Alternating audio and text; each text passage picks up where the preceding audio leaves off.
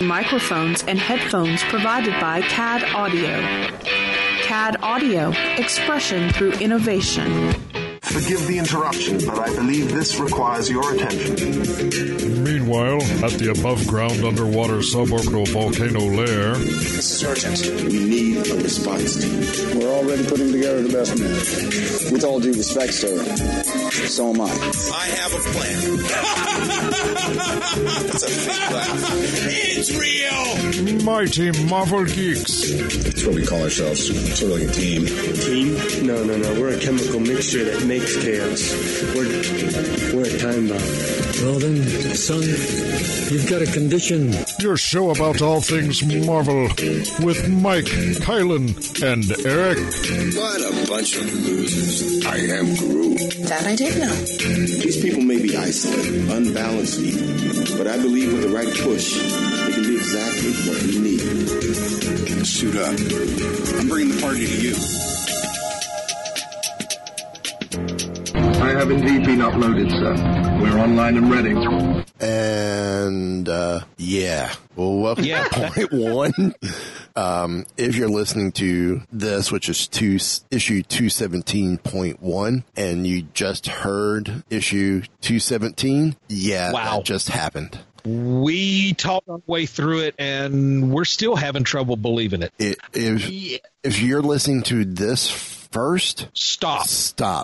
As Jarvis would say, well, Jarvis, please say. You are not authorized to access this area. You want that authorization? Go listen to 217. Listen to 217. We'll wait right here. We will, because wow. Because we're just going to say, yes, that just happened. That really just happened. The lead up to it, it was like, it didn't seem real, but now looking back on it. Don't run away from your feelings. I want to and what just happened, for the benefit of somebody who is not listening to our advice and going back and listening to 217 first, we got to talk to Marvel Senior Vice President of Publishing, Tom Brevoort. That's right. The man himself. Yes. Former intern, University of Delaware alum. Yeah. Survivor of the, what do you call it? The Marvel-cution. Yeah, the Marvel-cution. So he would have been there during the whole time with Roland and the whole Malibu takeover, yeah? Yeah. I mean, he started as an intern in 1989. So he's been there just under 30 years. Wow. And we're talking about a man that, like us on Wednesday, even though he works for Marvel, still goes and buys his comics. Well, I found it cool. We asked, what about the whole, what was your top three favorite books? And me thinking, he's going to come back with 3 Marvel books because we're a Marvel show. And he pulls out some great books. Yeah, I pulled out some, not Marvel. None of them were Marvel. No. Although he did say whatever Ed Brubaker was working on. But the other books that he mentioned, 2 are from Independence, and 1 is Distinguished Competition. Yeah. And the guy is a comic book junkie. He really is. He is. And if you're... I'm just going to say, it's like what the motivational posters always say, and the motivational memes all say, don't do something you like. Do something you love. Right. Yeah. Love what you do and do what you love. Yeah. Because the man exemplifies that. He does. I mean, you heard. I asked him. I was like, you've been in this just under 30 years. You eat, sleep, breathe comics for a living, and he is a voracious comic book reader. New stuff, old stuff, independent, it doesn't matter. You know what? There's hope for me. That's why I was sitting there and I'm like, there's this part of me, there's this little voice in me that inside of me that worries that there's going to be a day where maybe it's not going to be that big of a deal for me to go to the comic shop, or, maybe my collection's getting too big and I need to ease up on it. But, apparently I don't really have to worry about that. There you go. But speaking of Comic Book Shop on Wednesday, we have some picks for you for this coming Wednesday. Well, Eric, why don't you start us off since you had the Marvel Unlimited pick? Okie dokie. Well, my first pick of the week is Thor number 4 by Jason Aaron and Michael Del Mundo. Thor and the Valkyries take on the Queen of Cinders in the War for Hell. The Queen of Cinders and her fire goblin army have invaded the land of the dead. To keep the afterlife from going up in flames, Thor and his brothers will have to forge alliances with some of their greatest enemies and seek to unlock the secrets of Valhalla and the mighty Valkyries. Okay, Kylan, why don't you go next? All right, my first pick is a number 1. It's Extermination number 1 of 5 by Ed Brisson, Pepe Larraz, and Mark Brooks. Cyclops, Iceman, Angel, Beast, Marvel Girl. The original team of Teen Mutants brought together by Professor Charles Xavier many, many years ago have been shunted through time to find a world they barely recognize, but were determined to help. Now, finding themselves targeted for death, the future of mutant kind lies squarely in the hands of its past. Writer Ed Brisson of Old Man Logan and Cable, and artist Pepe Larraz of Uncanny Avengers, Avengers No Surrender, answered the biggest question of all. Can the fate of the X-Men be changed? Cool. Well, my first pick, it's going to be one of multiple picks tonight.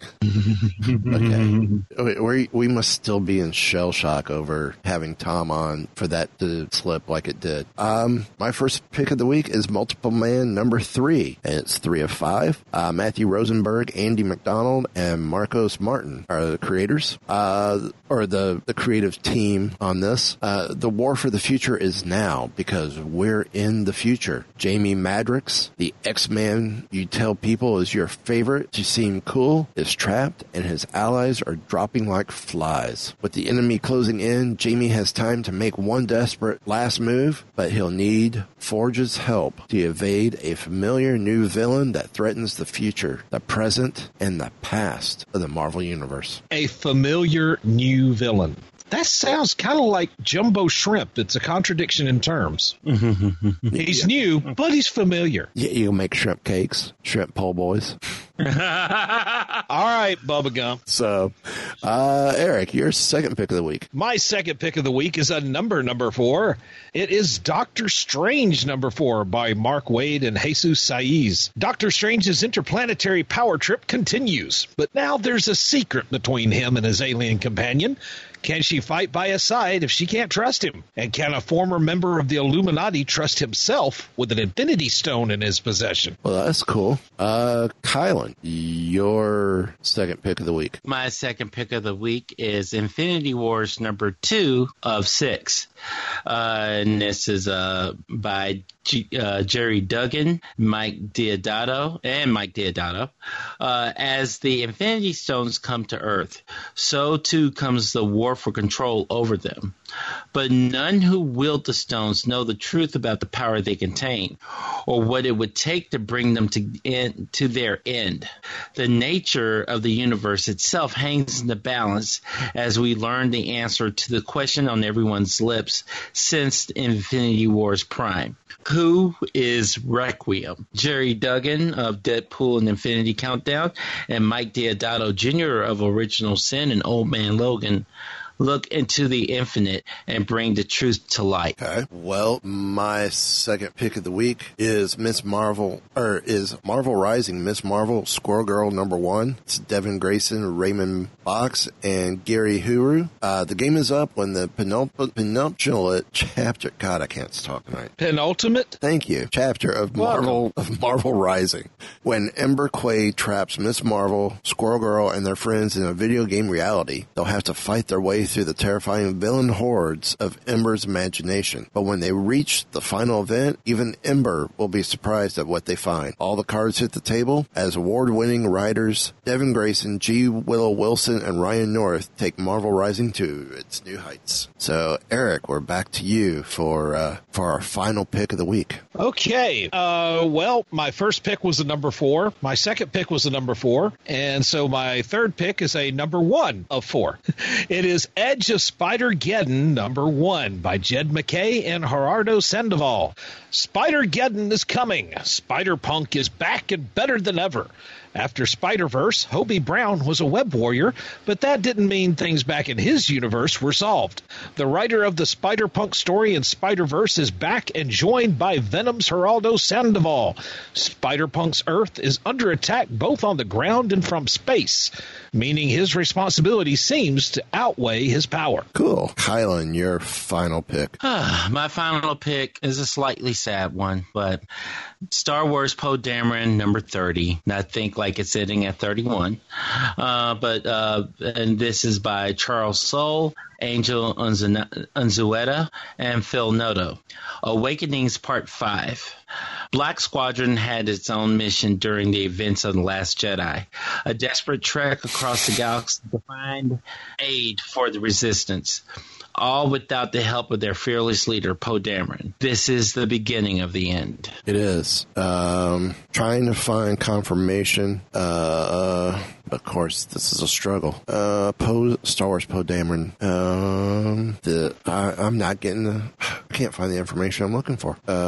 You're looking for what the last issue of Poe Dameron is supposed to be? Yeah, because I'm not finding source on this. Oh no, maybe it's one of those. I mean, because I doubt if I'll be this lucky, but didn't Poe Dameron at one point like it was going to end, and then they decided not to do that? I thought it was supposed to be a 12 issue run originally, and then it turned into final issue will be issue 31. Yeah, comicbook.com says number 31. Yeah. So yeah, CBR.com saying 31. Yeah, so Sci-Fi Wire. I'm going to go out on a limb and say 31. 32? What? Yeah. Do I hear 32? Sold to the man with spittoon haircut. Well, you know, that's not either one of you. I could just collect them all. Well, I have them all anyway, I believe. I'll just collect them all and take out on the weekend and have me a Poe Dameron party or something. I don't know. I hear that. Well, doggone it, I forgot what I was going to say. You're going to say what your third pick was. I think I am. Okay. Jerry Duggan, Will Slaney, and John Tyler Christopher.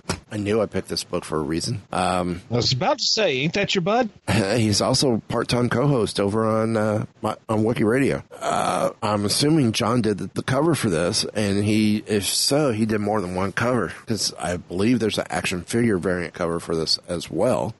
It's Star Wars Beckett, number 1. Ooh, nice. The good, the bad, and the deadly. Tobias Beckett taught Han Solo everything he knows about surviving hoodlum-filled cantinas and backwater worlds. But who is this career outlaw, and why is Enfys Nest one of the galaxy's most dangerous and brutal marauders so dead set on taking him down once and for all? Find out in this original tale of a man who has gamed star system after star system, but at a cost that no heist can make up for. And I believe this is just a one-shot. Well, that's kind of what that was at the end of the movie, though, wasn't it? A one-shot? Yeah, it was. But yes, it was. Beckett shot first, Dude. I think. I don't remember. I haven't slept since then. Oh, Lord.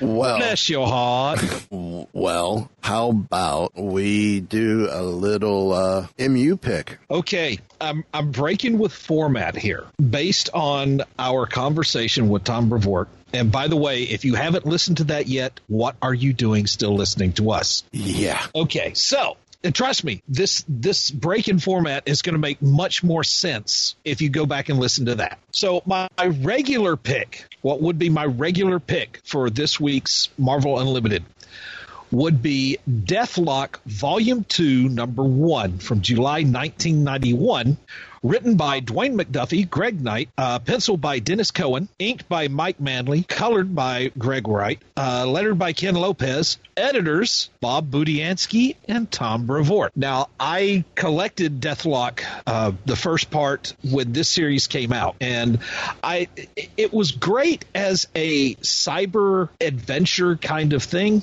because he really wasn't a superhero, although he interacted with a lot of them. Mm-hmm. But there was a strong civil rights undercurrent. Mm-hmm. And this issue number 2 started off a 4-issue arc called The Souls of Cyberfolk. And there was a lot of carryover by W.B. Du Bois, who wrote The Souls of Black Folk. Yes. I thought the juxtaposition of you took the African American civil rights story and you transposed it to what they called cybernets, which were like cybernetic organism or cyber network, and ran that in parallel. And I thought that was a really, really good stroke. Yeah. Go ahead. No, go ahead. Well, it seems that, that's especially because when was that? Early mid 90s? 91. It was July of 91. And you know how gutsy that was at that time, because there was a little bit of turmoil going on. Yeah. But it's like he said, a good story. It pretty much writes itself. It's a good story. People are going to be receptive. Mm-hmm. True. And Dennis Cowan, I think it probably resonated with him because he is African American. Yes.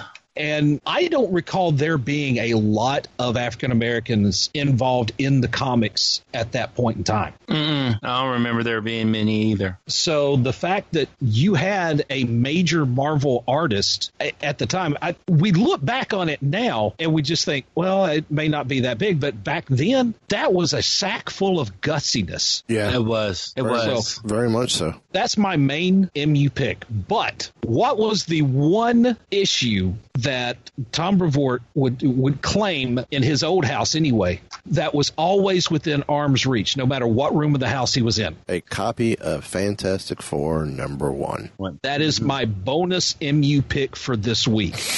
Which it is out there on Marvel Unlimited from 1961, I believe, 61, 62. So, yeah, I had to throw that in. And again, if you've listened to issue 217, you understand why. Yes. Well, I believe we have picked Fantastic Four #1 in the past. So I looked, I did not see it. Okay, maybe I'm wrong. I know I picked Fantastic Four number maybe 30, 33. It was like the first appearance of Black Panther. Okay. So, I remember picking one of the earlier Fantastic Fours there, but well, this is a bonus pick, so a bonus pick, I say, can be a repeat if need be. Oh yeah, I like it. I'll go with that. Oh, yeah. MMG Law number 37 works for me. So, I am so glad we got to chat with Tom tonight. Yeah. And I think he thoroughly enjoyed it too. I hope so. I'm hoping that we were on the same brainwave when I mentioned my Snickers joke, that the one pitch that he was talked about that he didn't want to throw out there was about Cap going Hydra. I'm starting to wonder, because I know he said it was fairly recent. That's the biggest. I think you muted your mic there, Eric. Sorry. I said that would qualify as something really, really out there. Yeah, and I if he was thinking the same that I was with the Snickers joke, I am so glad he caught it. Well, because considering how he felt initially about Bucky returning, yeah. There are certain things about Cap that, at least prior to the return of Bucky, there were certain things that were just canon. And one of them was, Bucky was, but like I said, there were certain deaths that you just didn't mess with. And Bucky was one of them. But, Uncle Ben, Doug Ramsey, Gwen Stacy. Yep. And Bucky. Yeah, but the way Gwen's been brought back has been a great loophole, because it's Gwen, but it's not. And and I'll be honest with you, there was enough. The thing is, they followed the comic book rule that if there's no body, True. You have to see a body, and even if you see a body, it could be an LMD. Now there weren't LMDs running around back during World War II, to our understanding anyway. But now there was a theory going around during the Professor Hulk storylines with Peter David as the writer, that the Agamemnon was the leader of the Mount, which all like the I guess you call them demigods. You had Ulysses and Hector and all that.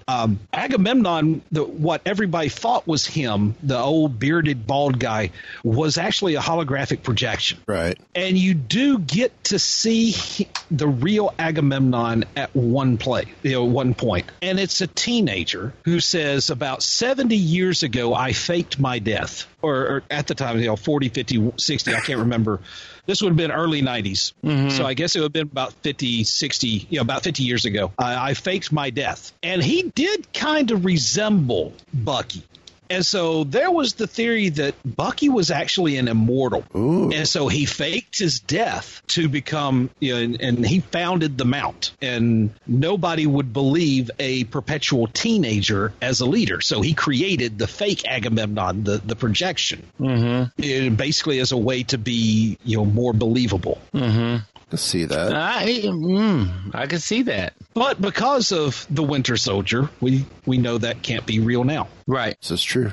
But Immortal Bucky did have its advantages. It did have its appeal. Yeah. So, that's going to wrap it up for us this week. Thank you guys for joining us as we chatted with Tom. Thank you guys for joining us for our picture and girls. Thank you, gang, for coming on.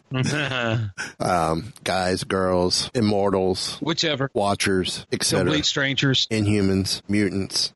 So, that's going to wrap it up for us this week. Come back next week. I almost hate to say it, but I think issue 218 is just going to be a plain issue 218, back to normal. No +1, no .1s. You're all invited back next week to this locality to have a heaping helping of our hospitality. Marvel, that is. Mutants, Inhumans, blue and gold. Come on in. Take your shoes off. Stay a while. Y'all come back. Y'all come back now. You hear? on that note.